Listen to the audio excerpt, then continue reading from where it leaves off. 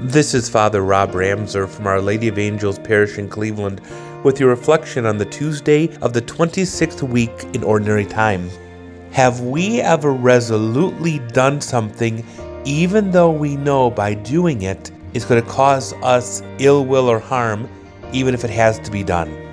Maybe having the tough conversation with a family member, having an intervention. Maybe the tough conversation with a coworker or a supervisor at work. Maybe a tough sit down with ourselves and our God when we see our life not going in the right direction. Jesus today in Luke's Gospel resolutely determines to journey to Jerusalem, the place where he'll lay down his life on the cross and be beaten and scourged and die, take upon him the sins of the world. But he does it with a resoluteness, a determination. He must go to Jerusalem to fulfill the will of his Father. Sometimes God wants us to be resolute, but we get scared. We get nervous. We listen to others. We listen to our fears. We want to have popular opinion on our side. That doesn't work. Remember, the Lord promised to be with us and that the journey would be worth it, not that it would be easy.